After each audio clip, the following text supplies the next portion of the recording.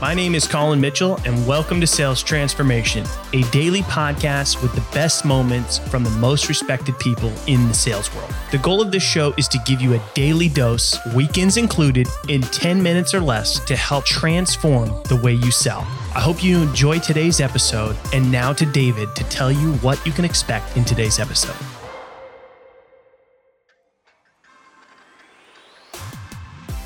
It's time for some DIY. Last Monday, Scott Sambucci discussed the 3 stages of a founder's involvement in the selling process. And today, he and Colin will go deeper on the first one, which is Founder Everything Sales, where he talks about the importance of taking ownership and accountability to run your sales on your own first. Learn more in this latest episode of Sales Transformation. I love the breakdown of the 3 different stages there. The founder everything sales, right? Let's talk about that for a moment, because I'm just picturing kind of a person similar to what you described that, maybe doesn't have a sales background, is a product person, maybe he's a marketer, maybe he's a financial person. Like sales is not their core competency. Yeah. Those people, and worse, like sales is anathema to them. They're like, I freaking hate salespeople. I don't want to be a salesperson. It's not even they don't know how to do it. They don't want to do it. Yeah. How do those people, have success at that stage in order to get to the next stage? They self-select, meaning that the ones that don't do it fail. They just fail over a longer period of time because they're just waiting for the product to do the selling for them, or they go and hire some Rolodex salesperson who they think is going to be able to help them figure out the process. So the top 5% or 10% of founders who actually realize, okay, I don't like doing it, but it's so critical to the company's future that if I don't do it, it's existential for us. So it's really just a decision in their mind to say, okay, I must do this. And then just embracing the unknown, just like there's a lot of unknowns when you start a business. Yet another unknown is how to sell. Just like if you're going to raise capital for the first time, like, I don't know how to raise capital. If I've never raised it before, I'm going to go figure it out because it's a necessary component to growing the business.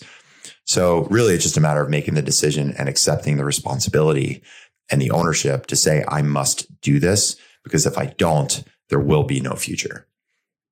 Yeah. It's a must have if you want the business to survive. I think that a lot of founders tend to try to avoid sales if they can, and it's a huge mistake. I mean, even if you're terrible at it and you suck and you've never sold before, you can't even bring somebody in and have them be successful if you haven't at least given it a good effort and got it to a place where it's like, hey, there actually is people out there that are willing to pay for us to solve this.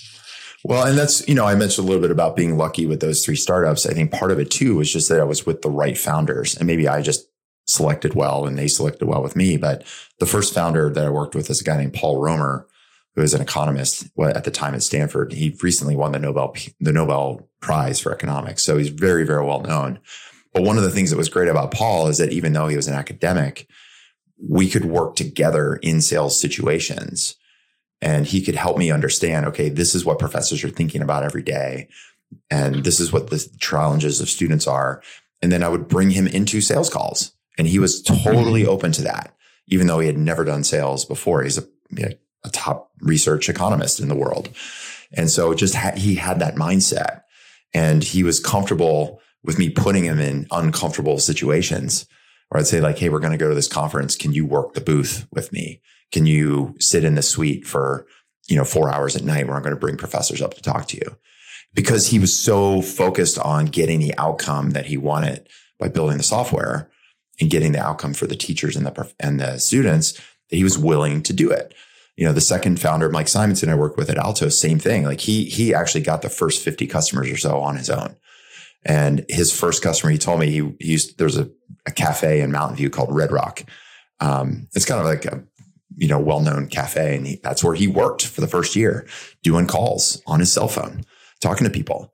And he told me about the first sale he got. He talked to somebody. He explained how it worked. And they were like, great. How much is it? And he's like, $50. He just pulled a number out of the air, and they're like, great, I'll take it. And he's like, awesome. And then the person said, so do you need like a credit card or something? He's like, oh yeah. I need your credit card. So he's like wrote the credit card number down on a piece of paper. And then he had to figure out like, well, now I have this credit card number. Like, how the hell do I process this? And this is back in like 2006, 2007. Yeah. So basically the only option was PayPal. So that day he set up a PayPal account in order to process that transaction. But he was a product person by trade. He'd never done sales. But again, he's like, I'm going to sit in Red Rock and do calls all day until I get some customers. And by getting those 50 customers, he got some revenue. He proved that the product was solving the problem. And then when he and I met, the first day I sat in the office with him and he's like, oh, we got a lead from the website. Let's give him a call. And he called them and had a 30-minute conversation. And it was a low price product. It was like $100 a month at the time. And at the end of the conversation, the people were like, great, let's do it. And he's like, good, let me get your credit card. Hung up the phone. And he looked at me. He goes, well, that's pretty much it. Like the first call I watched him do, I'm like, cool, I can do that.